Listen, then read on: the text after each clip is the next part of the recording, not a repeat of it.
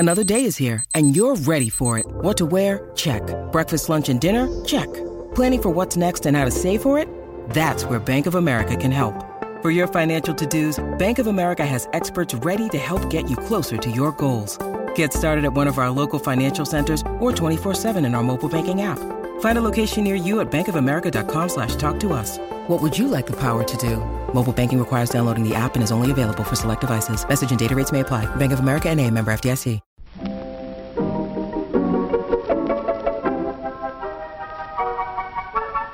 Maybe it's just that you don't know how to use social courtesy. Oh, that's old-fashioned.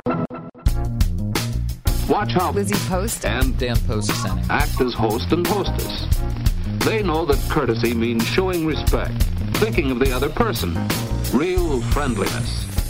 Hello, and welcome to Awesome Etiquette, where we explore modern etiquette through the lens of consideration, respect, and honesty. On today's show, we take your questions on buying event tickets, sharing celebrations, writing thank yous for gifts that don't work out, and calling teachers by their first names. For Awesome Etiquette sustaining members, our question of the week is about avoiding certain Christmas songs. Plus your most excellent feedback, etiquette salute, and a postscript on thank you notes with a new point. Yes, just when you thought you knew everything about thank you notes, we've come up with some more. All that's coming up. Awesome Etiquette comes to you from the studios of our home offices in Vermont and is proud to be produced by the Emily Post Institute. I'm Dan Post-Senning. And I'm Lizzie Post. And today we want to wish everybody who celebrates a happy Kwanzaa. We are currently, I feel like, rolling around in the aftermath of the Christmas holiday in our own homes, but we hope that others are gathering and getting festive for this holiday. Lizzie Post, what a great reminder. The 26th, first day of Kwanzaa. I'm a little sad that we all didn't get together for our big Post family gathering this year after 2 years of pandemic, but I'm wiping a tear from the corner. I'm turning my fist ever so slightly. I know. But it is really nice, frankly, to be in what I think of as our off week. While this tends to be a week where we might get the wonderful and very exciting call to go do something like a morning show or something for some from New Year's etiquette coming up, it is also the week where we often shut down. I actually do put up the I'm out of office reminder, even though you and I do work during this week. We kind of try hard not to. It's very like work as you see fit. Family business. And I cannot tell you, man, after just the wild rush of what the book launch was and the selling out of the books and the getting the books in and the selling out of them again, I mean, it is just feeling really nice to have a quiet week. Very grateful for all the excitement that the past 4 months have been, but boy, very excited to kick the feet up, and I do believe I had to peel myself off the couch one day. I am so feeling you. I'm imagining myself as like a Christmas leftover meal. That's the general vibe that I'm projecting forward into what we're calling the lull week between the Christmas holiday and the New Year. I am, like you, Lizzie Bose, so looking forward to it. And I hadn't connected the busyness of the fall and the holiday season to the book launch, but it has been a lot. There's been a lot going on. You've been traveling a lot, and there's something about the 8 to 12 inches that just landed on us and the winter wonderland I'm looking out at. Oh, it's so beautiful up in your area right now. It really is. It's like snap your fingers and imagine your picture perfect holiday experience. And it's sort of been just landed on us like some sort of alien arrival. It came late, but it comes here every year. And I just want to relax and enjoy it. I'm so looking forward to this week where our lovely Awesome Etiquette audience is hopefully hearing this podcast launch if I've successfully scheduled it to do so. I sure hope so. Don't forget. And I hope that everyone out there is having an equally relaxing or exciting or joyful or thoughtful, however you peaceful. Like to celebrate your holiday, however that peace takes shape in your life. I wish it for everyone out there, and I hope that this week is a lot of whatever anyone needs it to be. Well, despite the fact that here we are talking about wanting to kick our feet up, relax, not do anything, put on our out of office notifications and all of the above. Pair of funny antlers and a silly sweater. Do you want to maybe do some work today, cuz, and get to some questions? I do. I do too. Let's do it. Let's do it.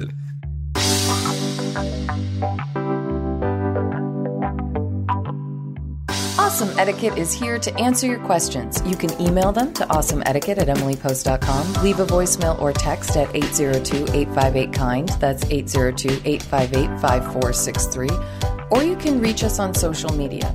On Twitter, we are at EmilyPostInst. On Instagram, we are at Emily Post Institute. And on Facebook, we are the Emily Post Institute. Just use the hashtag #AwesomeEtiquette with your social media posts so that we know you want your question on the show.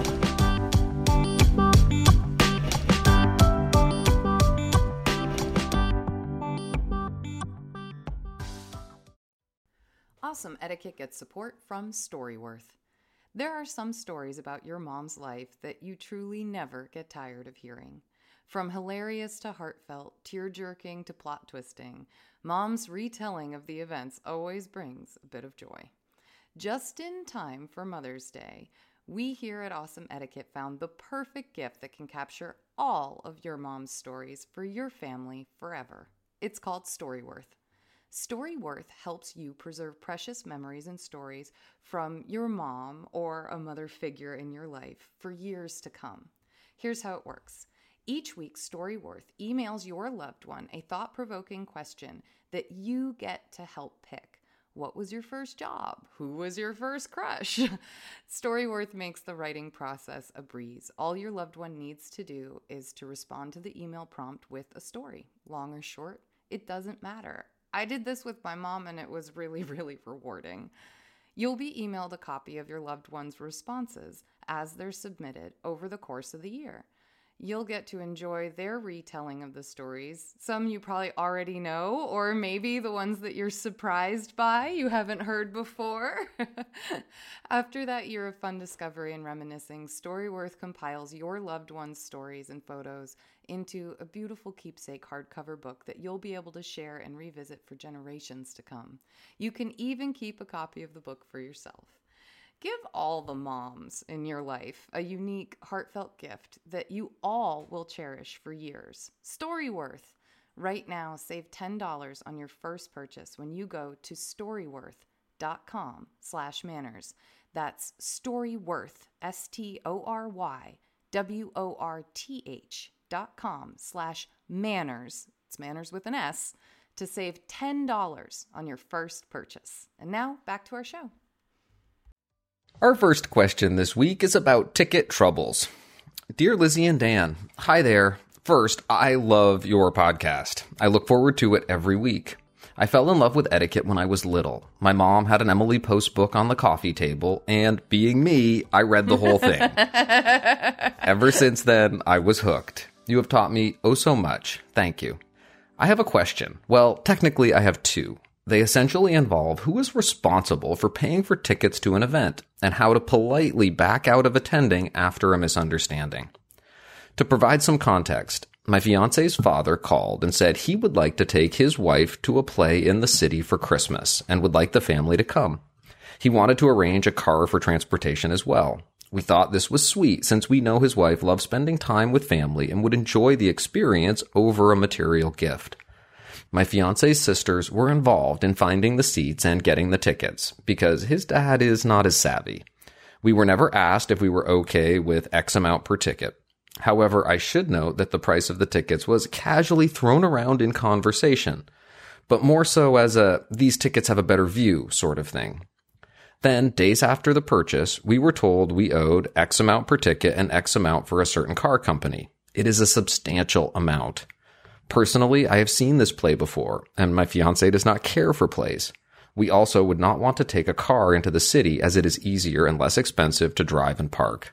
We were simply going along as it was framed as a planned gift for his wife. I recognize that this could have been avoided with better communication. We could have asked if we were responsible for our tickets and the cost of the car he wants us to ride in, but I am still perplexed. Were we wrong for presuming the host who invited us to a play, which was phrased as a gift in the form of a family experience for his wife, was purchasing the tickets and covering the transportation? We do not want to spend our money this way and would like to sell the tickets now. How do you suggest going about communicating this without hurting anyone's feelings? Thank you for any advice. Best, Confused. Oh, man, this is such a difficult situation. Dan, in my head, I have one kind of quick answer. And the problem with it is that it makes a lot of assumptions. And we all know on this podcast, that's danger territory anytime you start assuming stuff. And part of me says, oh, nuts, this really didn't get the level of communication that Confused even recognizes it should have gotten in order for it to go better or for everybody to really understand the costs involved, the participation level and everything. And knowing that it didn't go well, there is a big part of me that wonders whether or not Confused and Confused's fiance are technically able to afford this, even though they wouldn't want to. And if that's the case, part of me says for the fact that this is a family gathering thing, go for it. I think you might be able to get out of taking the car in and instead say, you know what, we're realizing it's going to work better for our plans if we just drive in and meet you there. So we'll do that. But I think this is one where it's a big oops in the communication factor that people weren't clear about whether this was a gift for the whole family or only a gift for the fiance's mother or the fiance's father's wife. I'm not sure which we prefer to identify her as, but I feel like it's an oops that the communication didn't come from everywhere. But I can also hear in this that the fiance's father might have kind of been asking for everyone to participate in this, not be treated to it. And so there's a big part of me that says, if you can swing it, I know you don't like plays that much. I think Confused said that they already had seen it, but I say go for it with the spirit of this is about making the stepmother or the mother in the family very happy, doing something that she really wants to do and support the father in a surprise for the mother or the stepmother. And I just say run with it and go with it in the vein of family spirit and, shoot, this one didn't go the way we thought. No, it's not what we would love to do. However, we're going to go for this, Next year, note to self, if something like this pops up, we will set it up better. And I think the wiggle room is that you might be able to get out of the expensive car ride. But all of what I just said assumes that the financial on the tickets alone isn't such a big hit that you couldn't do it. I worry about backing out of this. Except in the scenario where you really cannot do this, and then I think it's a conversation with the father. It's a tricky one. It is a tricky one. And I like you, I'm keen on that etiquette moment of, is it an invitation or is it a request to help someone organize something? And I think you put it very quickly in the lesson learned category and say to yourself, anytime something like this comes up, you can always ask, hey, are we thinking about this as something that we're each chipping in on, or is Pop planning to treat on this one? And with just that much clarity, all of a sudden the whole decision-making tree that follows is one that is much easier to navigate, much easier to manage. I am a little surprised, Lizzie Bose, and I like it that your instinct is to, if you can afford it, take the hit, take responsibility. I know. Usually I'm like, not the part in this of category. the ask where you didn't make that clarification, where, you're a little involved in this in some way. And that being the case, can you avoid the disappointment? Can you avoid the awkwardness of canceling? If you are going to cancel, I wanted to just cover very quickly the etiquette of that, because I think that's a harder dismount to stick than going ahead and going for it and just eating that cost yourself and putting on a good mood for that night, however unhappy you are with the way that it happened or developed to begin with. I'm thinking of something like you do it as soon as possible, you talk to everybody, and you take responsibility yourself. So something along the lines of, I'm a little embarrassed. We just didn't realize how expensive this was going to be, and we have to back out, or we just aren't going to be able to participate or come along. We're so sorry for any disappointment or the disappointment or confusion this causes. As soon as we realized we had to let you know, and we're doing that right now. We hope everyone has a great time. This sounds like such a fun event. Wish it was something that we could participate in. Maybe there's a different way to do it in the future. Or leave that part out and just keep it. Can you all hear Dan running on oh my goodness. You can tell when a sample script goes off the rails. Yeah. Dan, I like it. I like everything you had. Personally, I'm totally willing to admit the embarrassment and to just say, Dad, I loved how you started there. Dad, I'm a little embarrassed. It didn't occur to me how expensive this might get, and it really is beyond our budget. I think making it clear that this is beyond your budget, something you can't afford. I know those things might feel a little embarrassing to say out loud, especially as an adult to an adult parent. But I feel like it's a clear line. I think when we hem and haw, and Dan, you weren't hemming and hawing, but when we hem and haw over or around, if we dance around the idea that we can't afford it, we aren't really making things clear. And I think it's really important to make it clear we can't afford this. And then alternate language possibility. This doesn't fit in our budget, doesn't fit in our holiday budget. You might be able to afford it, but it's really not part of the plan. Or I don't know. I guess I think it's a little easier when you're dealing with other people to not go that direction. I think making it clear, I can't do this or I can't afford this. It's true that they say the same thing in the end. It doesn't fit our budget. But I think when other people are thinking about it, I could hear in the dad's own brain, like if I'm imagining it, which I am, oh, it's not in your budget. You could push your budget a little, like, come on. You know what I mean? But somehow a very clear, we can't afford this. Really kind of, I think, could take the dad back a bit and go, oh, shoot. You know what I mean?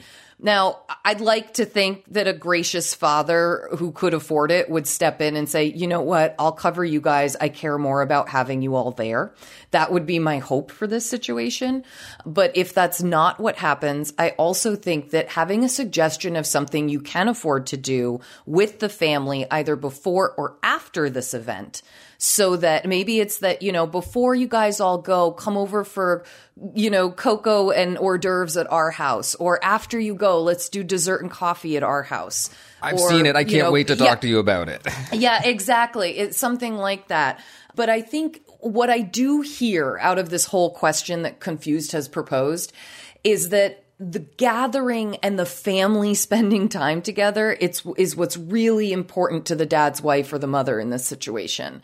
And I think, Confused, as you think about your ways of maybe backing out of this event, that you put the emphasis on making sure that some kind of family gathering is happening for the mother, because that's the real gift here, and that doesn't have to be the car and the show that you've already seen or don't care to go see at all.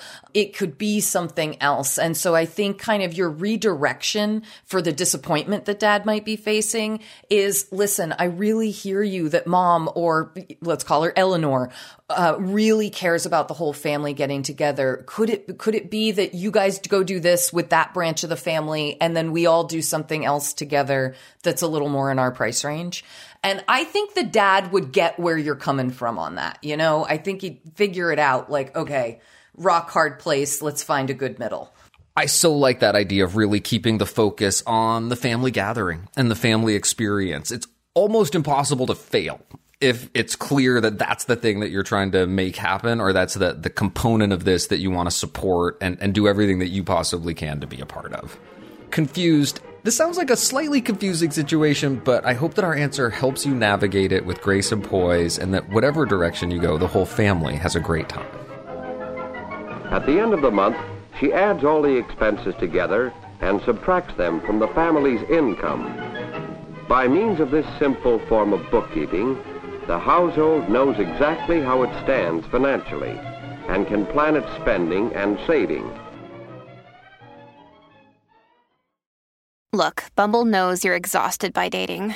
All the, must not take yourself too seriously, and 6'1" since that matters, and what do I even say other than, hey?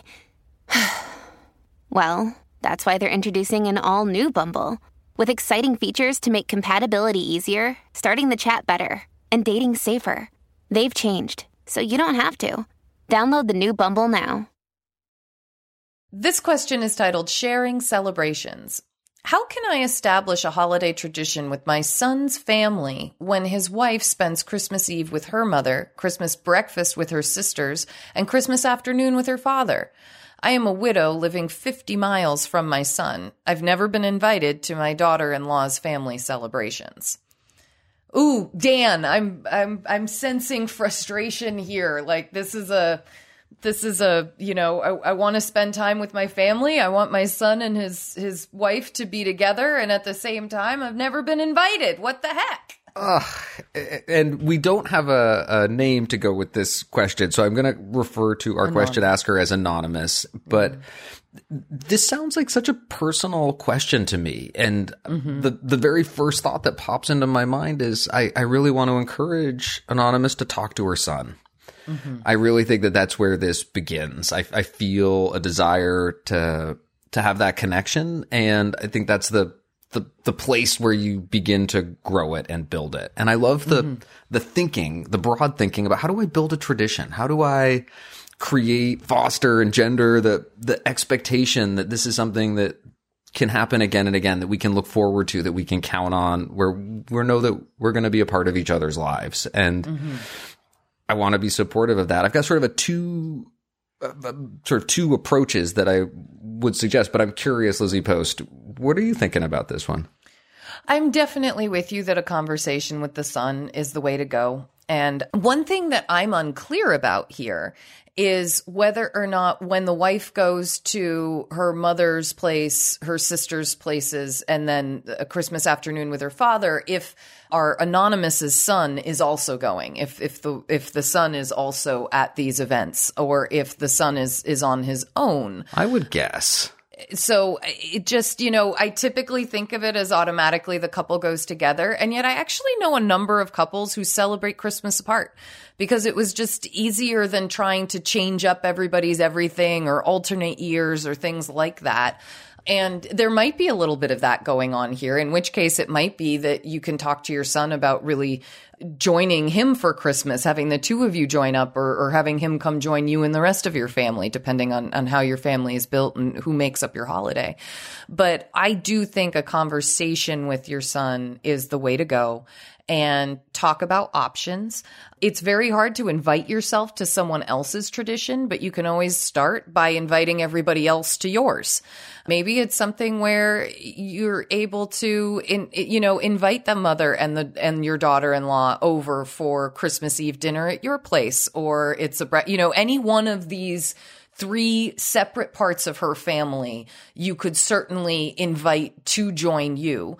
I understand that you're living 50 miles away, but I definitely know it is not uncommon for people to travel for Christmas. My hope is that the invitation might spark what's sometimes considered a little rude, a counter invitation of, oh, thank you for the invitation. However, we'd also like to extend one to you. If you wanted to come and join in this would be great. We can't guarantee that that's ever going to happen. But at the same time, I kind of could see that being a conversation that unfolds. Dan, what do you think? Okay, I am just sitting here delighting at the strategic deployment of an invitation. Just saying, it's not really to get an invitation in return, but maybe it would spark one. In some ways, it's the shortest form version of the conversation that I was imagining. You can, and I don't think it's necessarily rude, but even knowing that your son's family is booked in this way, that they have engagements Christmas Eve, Christmas morning, Christmas lunch, Christmas afternoon, and just sort of get yourself in there by issuing that invitation. Lizzie Post, I love that. I had been thinking about something much more sort of earnest, and I was imagining that discussion with the son being one where you open your heart a little bit and tell him that you're really looking to start a Christmas tradition with him and his family, that's something you would love to do. If you miss him, if that's a time of year where you find yourself missing your son, feeling like he's not present, you could tell him that.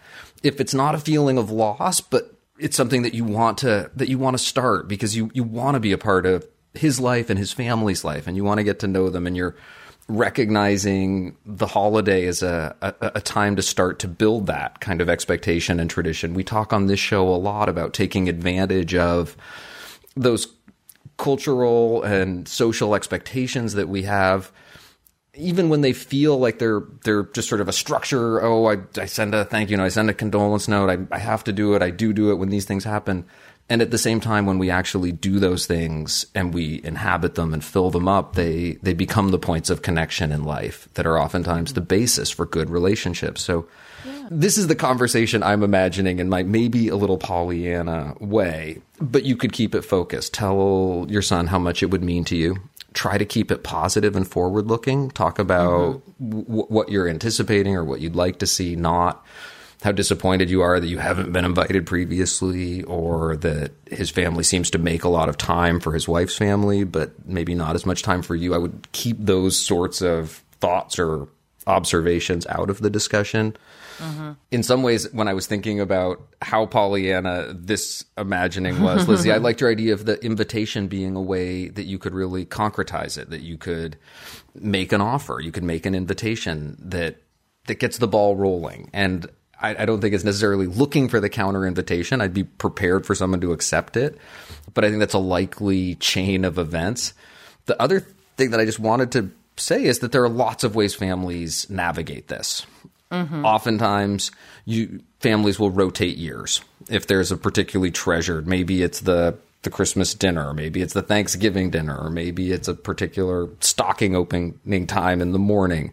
Maybe you alternate years between families. Another tactic that people sometimes use is to portion out the holidays. Maybe you get Thanksgiving and Valentine's and the other in-laws get Christmas, or some distribution that works like that. And then the other not uncommon situation is that oftentimes people will get invited to come along. And that's the one that I imagine Lizzie is picturing as one of the possible responses to that invitation to your son and his family to come do something with you. Hey, we've got this thing going on with my wife's family. Would you like to come on Christmas Eve and have dinner with us? I think is a very likely reply to that invitation as well. I also want to close this question, or this answer, I should say, by offering a little perspective on the daughter-in-law. I'm seeing someone who is trying to balance 3 groups of her very immediate family. This isn't cousins and aunts and uncles or godparents or something. She's balancing a mother, sisters, and a father. We don't know from the question why those 3 groups can't all be together, or why even 2 can't combine with each other. But the way that this woman has had to structure her own holidays is by dividing it up. And it's clearly she's showing importance, in my mind, for the day and for the different people she has to try and coordinate to be with to make it special.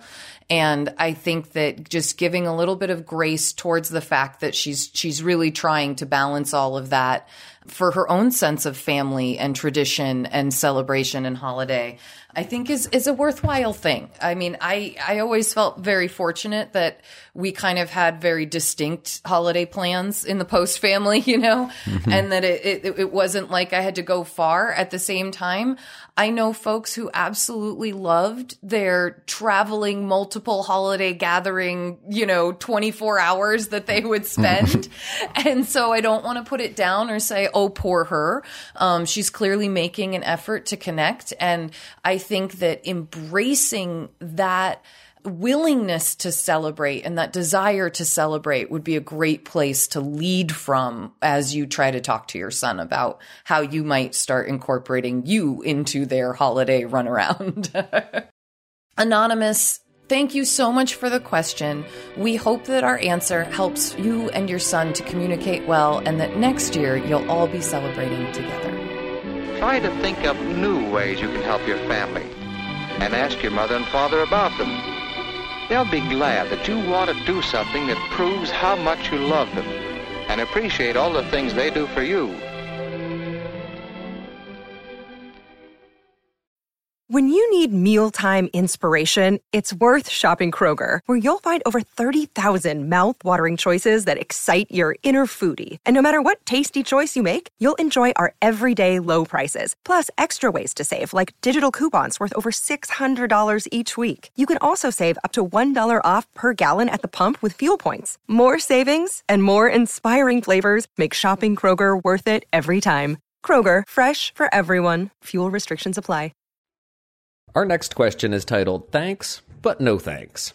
Hi, Lizzie and Dan. I'm a new listener and really enjoy the podcast.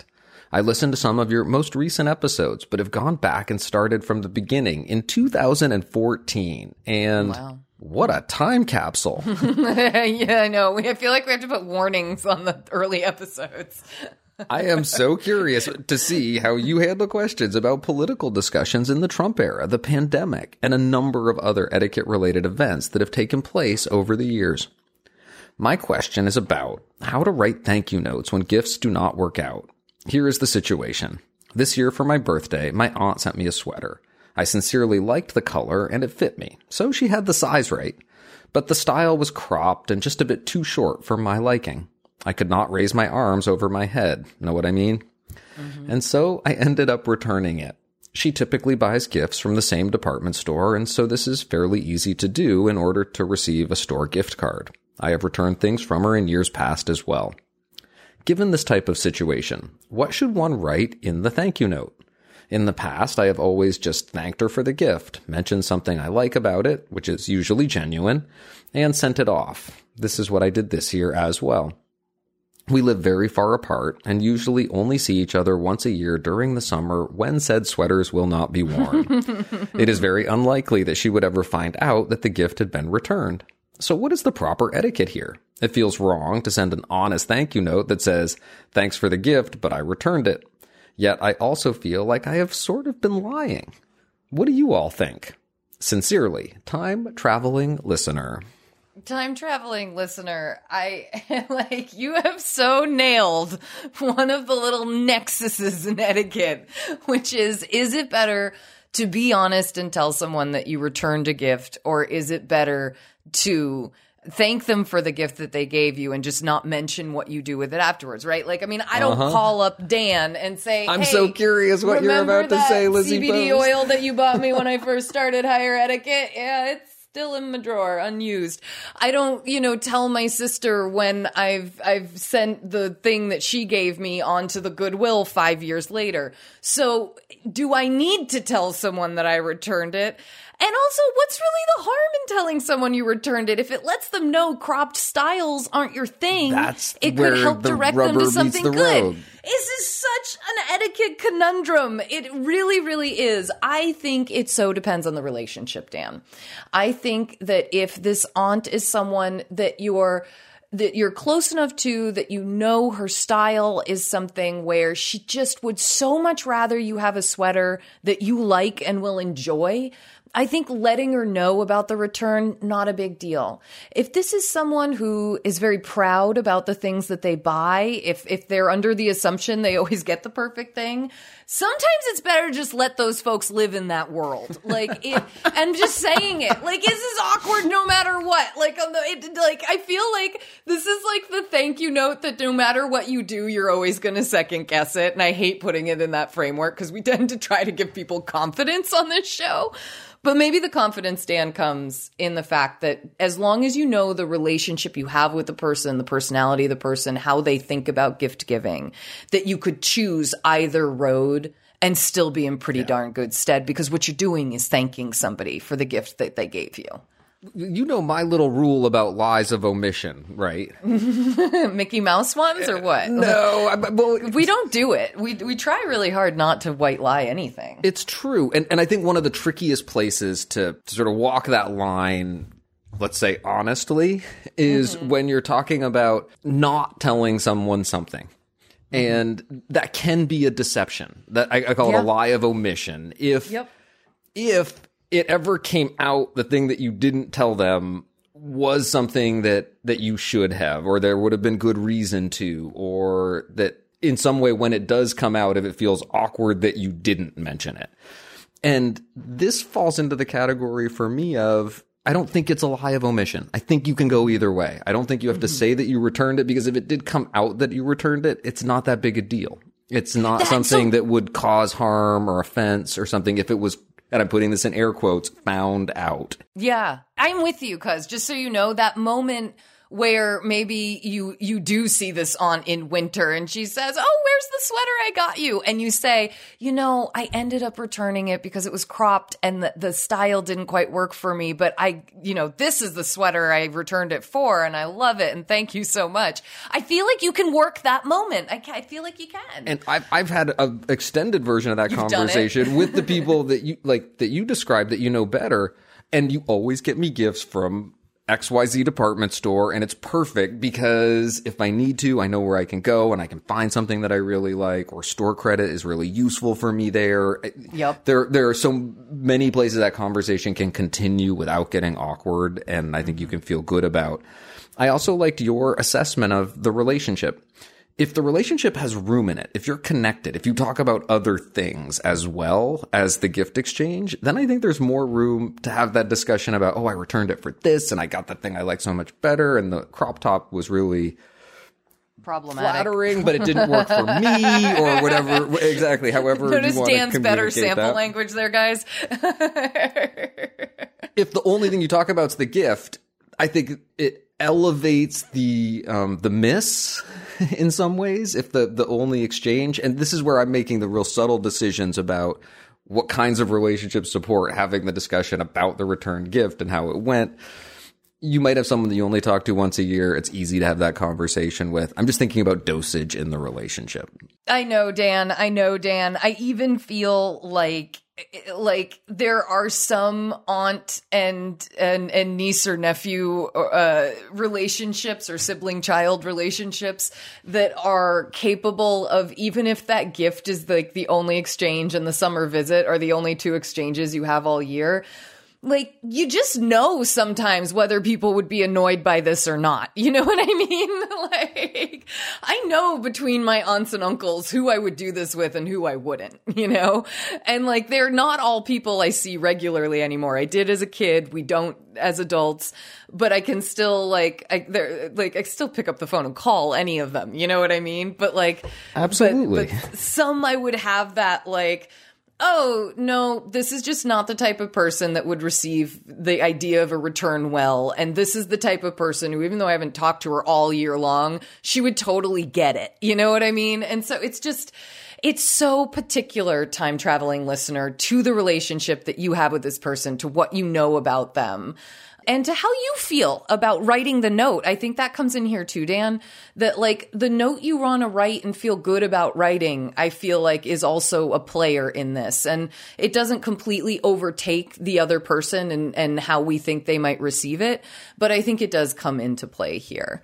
I gotta say, though, this is also why it's a great idea to always include a gift receipt, because it kind of lets someone know if you want to return it, you can. I don't love mind. it. I just love gift receipts. I like to give them to people, as I want them to know I do not care. Like, I don't want you to need get them something today anymore at all, but I love the fact that you still love them. Half the time, I think of a gift as credit at my favorite store.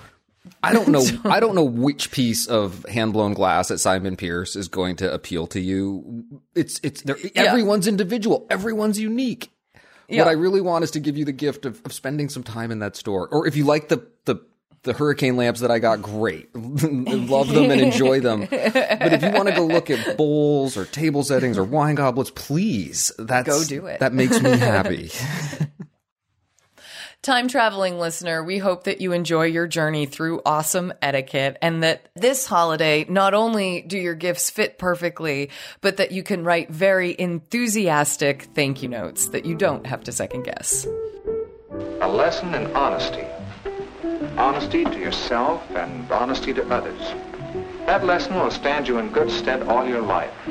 I think we've all learned a good lesson. I've always heard that honesty is the best policy. Now I'm catching on to why that's so. It isn't always easy to be honest. Our next question is titled A First Name Faux Pas. Hello, I have a question about children calling adults Mr. or Mrs. or Ms. versus addressing them by their first names. I am a teacher who has recently gone from the elementary setting to preschool. In elementary school, teachers are still referred to as Mr., Miss, Mrs., Ms., etc. Aides are often referred to with the honorific attached to their first names. So that's like Miss Janie, for instance. However, in my preschool, adults either go solely by their first name or by Teacher Jane or Teacher Susan. Last names aren't used. Upon starting my new job, I had planned to introduce myself as Mrs. Blank. However, my supervisor introduced me to the children by my first name without asking what I preferred. Since I knew that no disrespect was intended, I didn't object. And since it's the norm at the school to use first names, I've stuck with that name. I can't say I like it, though. It feels really awkward to me. I was raised to use titles for elders as a show of respect. I've considered introducing myself to new parents and students next year as Mrs. Blank, but I'm wondering if that would come across as pretentious, given that nobody else uses last names. Am I stuck using my first name forever? Am I just holding on to a bygone nicety and need to get with the times? Thank you for your advice. Sincerely, old Mrs. Fuddy Duddy. Did that make you laugh, Lizzie Post? Oh, it did. And I also just want to say, you get to be called whatever you want, but I think you're going to have a conversation about it. That's pretty much my take here, too. Is that your take? Okay, give just it to so us. I can officially get on board with that. You mean I can't just run away with the show on my own, Dan? All I want to say before I'm going to let you tease out some of those details is that it is not bygone if you still care. And yes. That is my way of saying exactly what Lizzie Post just said, which is that you get to make decisions about how you're addressed and how you would like people to address you. And there is, in this particular case, enough awkward etiquette in terms of having already been introduced and there being an organizational norm or usual way of doing things that you might be a little bit different than. But I think that there are lots of good etiquette ways to navigate those conversations that are going to leave you being addressed the way you would like to be addressed. Old Mrs. Fuddy Duddy, typically we would advise that you make a correction like this quickly, but I'm reading in your answer that you're kind of running with the teacher and the first name for this year as that's how you were introduced. And if that's okay with you, then I would probably be looking toward sort of an end of the year moment or the start of the school year before students have come into the building, but when you're reconnecting with your fellow staff, to address the fact that you really do prefer to be called Mrs. So-and-so, that you wanted to check to make sure that it was okay in the school, because it does seem like they have an MO. I highly doubt that MO is so in place that you wouldn't be allowed to be the teacher who got called Mrs. and your last name. I think especially when you describe to your supervisor or the principal of the school or whomever it is that you would talk to about this, that this is really what you prefer and what you're comfortable and confident with, that it would frankly provide another example to the students of ways that we talk to adults, and that would be a good thing. Personally, that's how I see it, that you're actually providing more experience for the students by hoping to stick by this tradition.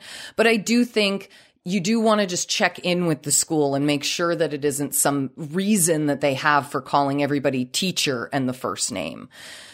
That pending and sort of out of the way, it is important for you to be called what you want to be called and what you're comfortable being called. And I think that addressing that, my thought is that the beginning of the school year is a good time to do it, because I feel like if we try to address it at the end of this school year, when we might have time as we're wrapping up with our fellow teachers and things like that, that folks might forget over a summer break if there is one. So anyway, that's why I'm going for this particular timing. But there's nothing wrong with standing up and just saying, I really do. Okay, maybe you don't have to literally stand, but I do prefer using Mrs. in my last name. It's a part of the tradition that I grew up with, and I would really appreciate it if that could be what I'm known by at this school. It would definitely make me feel comfortable, especially with my students. And I think that is absolutely fair. I think it's absolutely a request that any of us can make. and that as long as the school doesn't have a particular reason for doing the teacher and first name structure, that you'd be in good stead, and that people would hear you. That really doing it in a venue or at a time where people are paying attention, where we're talking about what our plans for the upcoming year are, things like that, I feel like it would be a good time. It's funny. I was thinking less about the timing of it and more about my order of operations. I was thinking about how do you execute a change after a mistake has been made. And there's a point of etiquette where you've been introduced incorrectly. And there are ways to reintroduce what you'd like to be called that would be more or less calling out the person who made the introduction badly. So I really like your idea, Lizzie, to start with that admin or supervisor and just be sure you touch base with them how committed people are to a first name approach. And some schools, they're committed to that as being respectful and kind, the way that maybe in a not so bygone era, people cared about titles and last names. But like you, Lizzie, I think that explaining where you come from, having a little bit of a talk about it, and really approaching it from the perspective not of a challenge to the school policies, but just this is how I like to be addressed. This is the way people usually address me, and I'd like to stick with that, I think is a really reasonable request. As long as you're not calling out the person who introduced you incorrectly as you make it. And just being aware of that dynamic a little bit, I think is worthwhile at the first step in this chain. Beyond that, I would be sure to have similar conversations with teachers and parents, other adults who can help you set a new standard, model the behavior that you're looking for. With the adults on board, you would talk to the kids in your class, and whether it's at the start of the year or during a year, about people liking to be addressed in different ways. And this is the way that you really like to be addressed. And you're hoping that they can learn how to do that and that you're willing to work with them and teach them how. From that point on, having done that, you allow for some adjustment. If this is happening midstream, if this isn't a new group of students that you're meeting for the first time, you can be gentle with them, gentle with the reminders, and gentle with the other adult examples around you so that students don't feel called out or like they've done something wrong if they slip back into an old pattern, but that you're continuing to provide the encouragement and the examples that will teach them the skills and help them develop the habit of addressing you the way that you would like to be addressed. Well, Miss Fuddy-Duddy, we do not think that you are so Miss Fuddy-Duddy, and we really hope that our answer helps you get addressed the way you would like to be addressed at your new job. Thank you for your questions. Please send us updates or feedback on our answers to awesomeetiquette@emilypost.com. You can leave us a voicemail or text at 802-858-KIND. That's 802-858-5463. You can also reach us on social media. On Twitter, we are at EmilyPostInst. On Instagram, we are at EmilyPostInstitute. And on Facebook, we are the Emily Post Institute. Just remember, use the hashtag AwesomeEtiquette with your post so that we know you want your question on the show.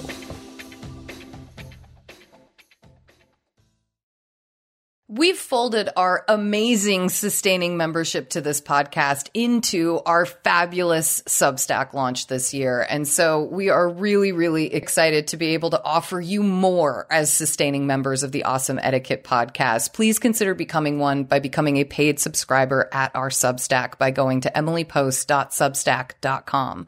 There you'll get an ads-free version of the show, access to bonus questions and content, including discussion threads and our community. Plus, you'll feel great knowing that you help to keep Awesome Etiquette on the air. To those of you who are already paid subscribers over at our Substack, thank you so much for your support.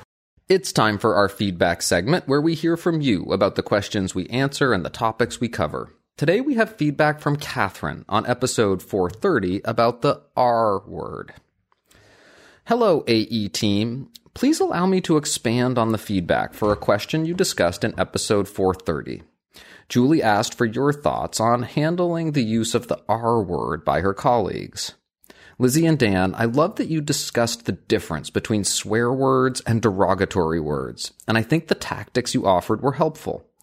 Another option I want to offer Julie is to work with management or HR to create a company-wide campaign.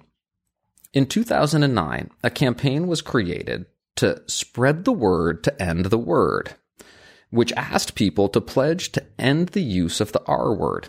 In 2019, Spread the Word to End the Word became Spread the Word, with a focus not just on elimination of a word, but on the creation of a new reality, inclusion for all people with intellectual and developmental disabilities. SpreadTheWord.global has a variety of resources available. I don't have a direct association with this organization. Rather, I'm a mom of 2 young adults with multiple diagnoses, including intellectual disability. So this discussion struck a chord with me. And when I hear the R word used, well, Mama Bear. P.S. Thank you to everyone who has awareness that their words matter and encourages others to do so too. Mama Bear, thank you so much for that feedback. We really appreciate your support and also appreciate you illuminating the Spread the Word to End the Word campaign. I think I wish I had known about it when it was going on, because it's exactly the kind of thing we would enjoy being a part of. But we really appreciate your support and your expansion of this topic. Thank you so much for writing in with your feedback. Thank you for the feedback. And thank you for sending us your thoughts and updates. Please do keep them coming. You can send your next piece of feedback or update to awesomeetiquette@emilypost.com. You can also leave us a voicemail or text at 802-858-KIND. That's 802-858-5463.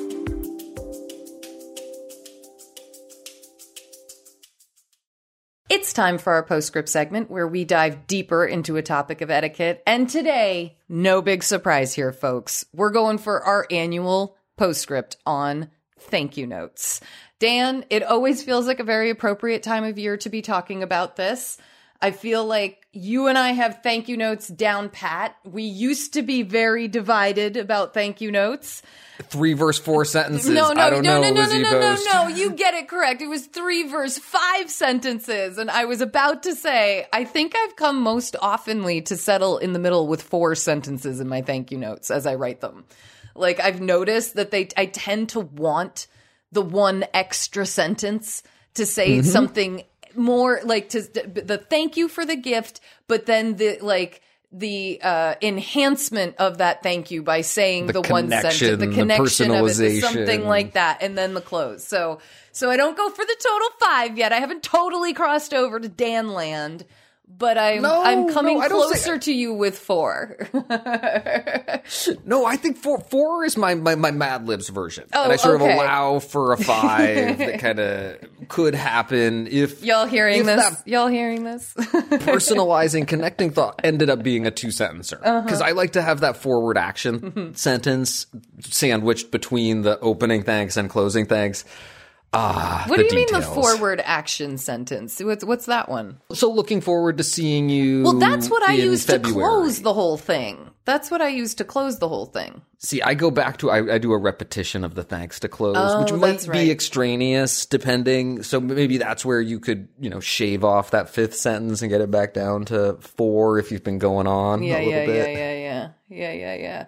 Well, what do you think? Should we come up with a couple sample thank you notes for folks right now? Let's do it.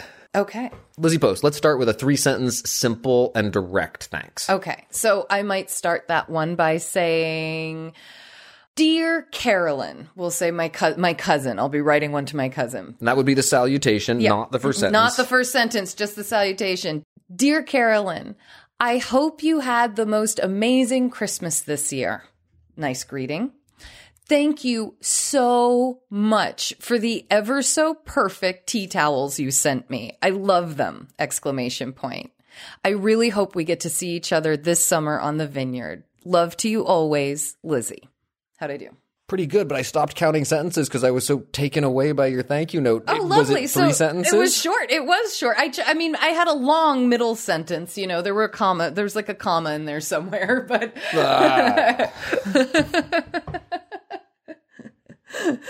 All right, give me a good 4-sentencer. Dear Will and Susan, thank you so much for the Bread and Puppet calendar.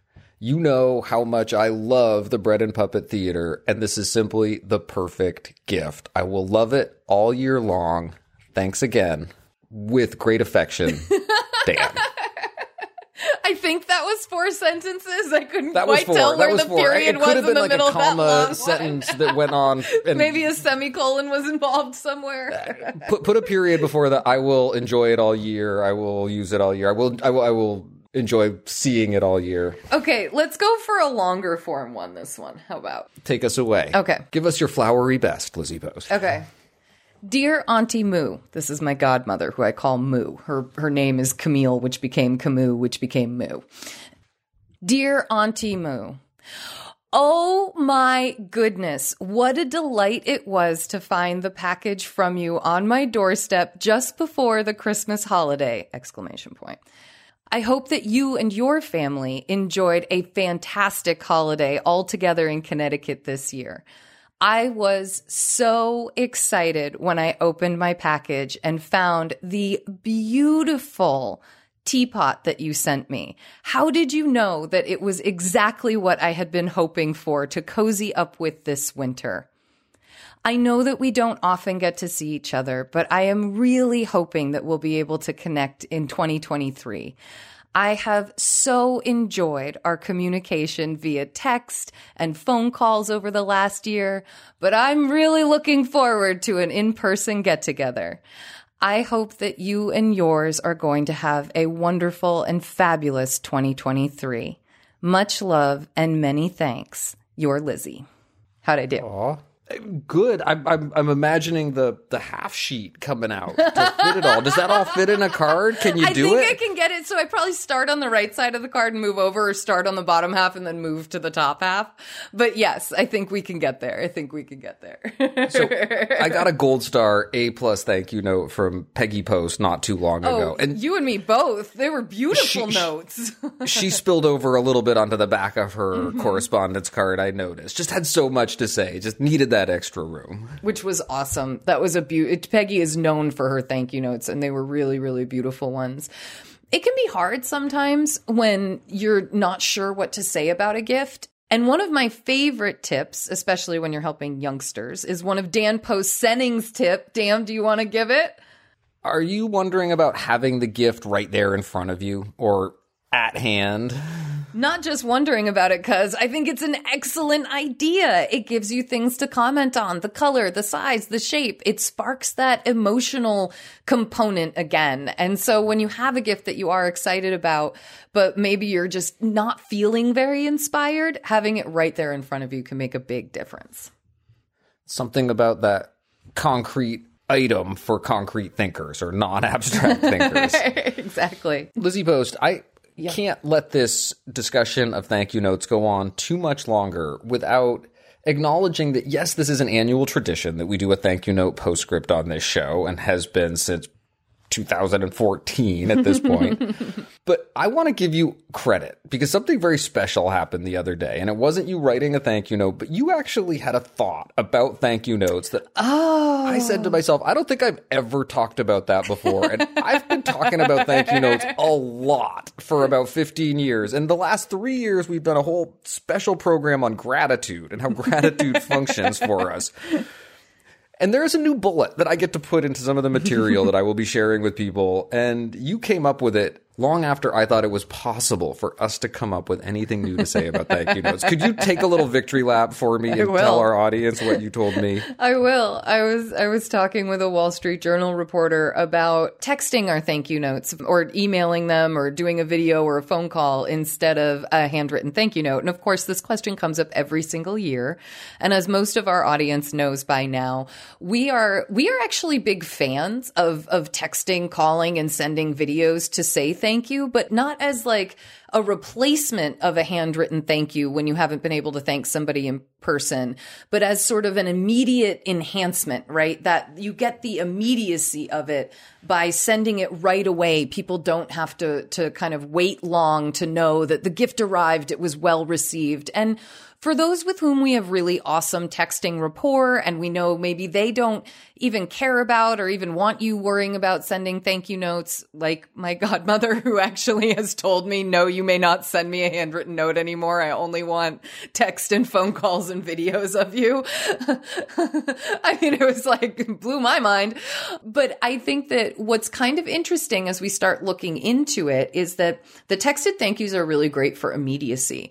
But the longer that we get away from the moment when the gift actually landed, the less of a good impression a texted thank you, whether it's a video or a phone call or anything, is going to make, right? Because they're frankly easy things for us to send out. So the longer we wait, the kind of more lackluster they become. Whereas a handwritten thank you note, if you send that even like at the end of January for your holiday gifts, let's say your December holiday gifts, people understand. They're like, oh no, you got to get past all the holidays, and then you got to remember to write the note, and then you got to get everything to write the note, and then you got to send it, and it takes some time for it to get there. Totally understand why this ends up coming in late January. You know what I mean? Whereas this is so brilliant, okay? I got to interrupt you for a second. What Lizzie Boast, this is for the benefit of everyone listening who may have been, paying attention to the driving that you were doing for a minute or the cooking that you were doing. What Lizzie Post just said is that the window for effective delivery of the thanks extends when you choose to go to the handwritten note. That immediacy that's one of the advantages of the text starts to lose a little bit of its luster. And right around the time that luster is really starting to be lost, you're just hitting the beginning of the best practice thank you note, handwritten thank you note, thanks.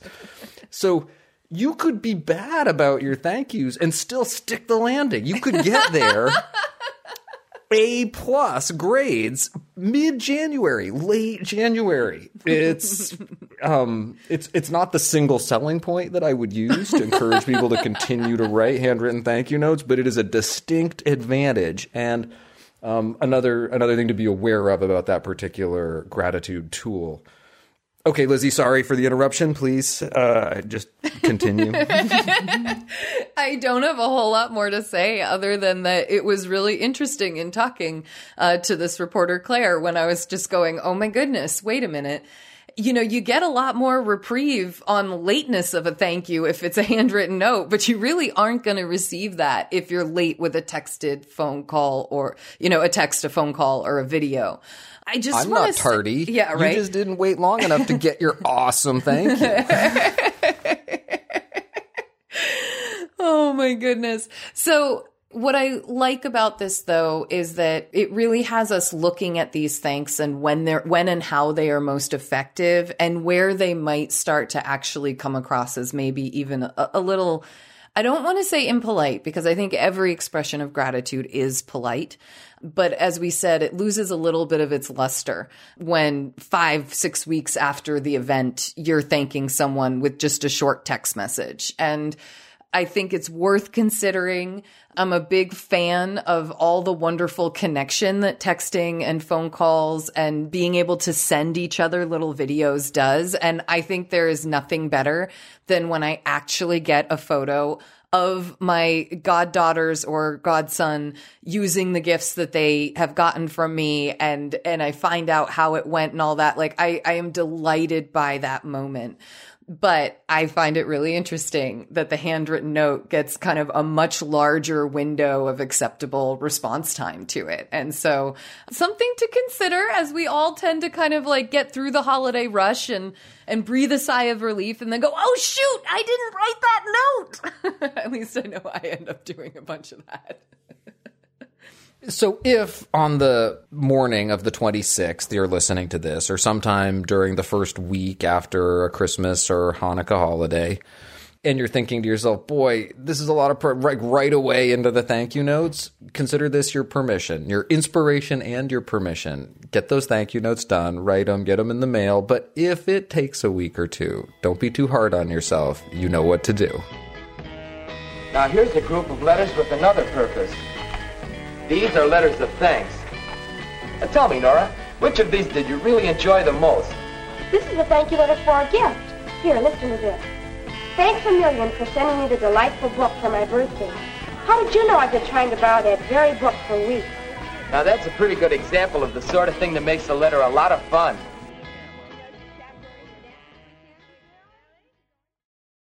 We like to end our show on a high note, so we turn to you to hear about the good etiquette you're seeing and experiencing out in the world, and that can come in so many forms.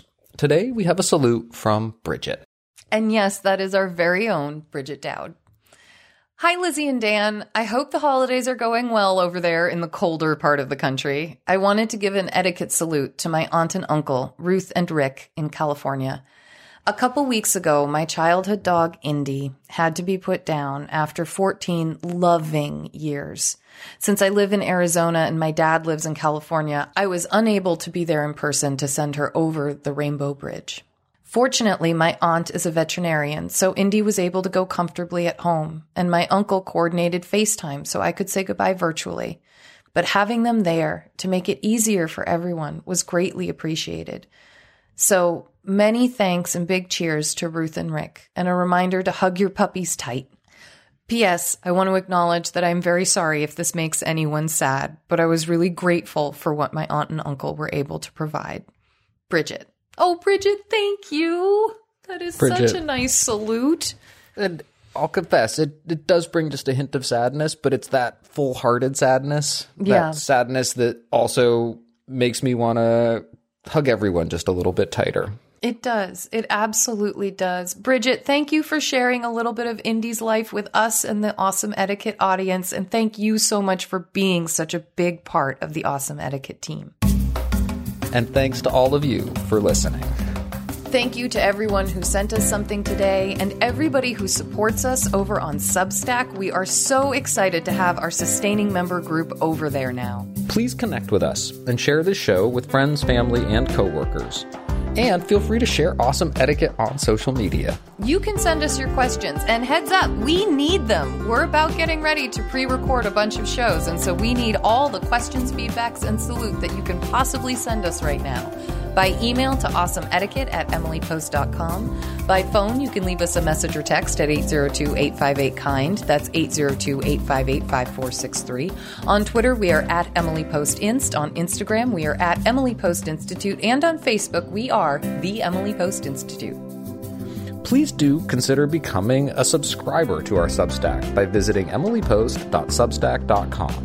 You can also subscribe to the ads version of our show on Spotify or your favorite podcast app. And please consider leaving us a review. It's another way to help our show. It helps our show ranking, which helps more people find Awesome Etiquette. Our show is edited by Chris Albertine, and it is assistant produced by Bridget Dowd. Thanks, Chris and Bridget.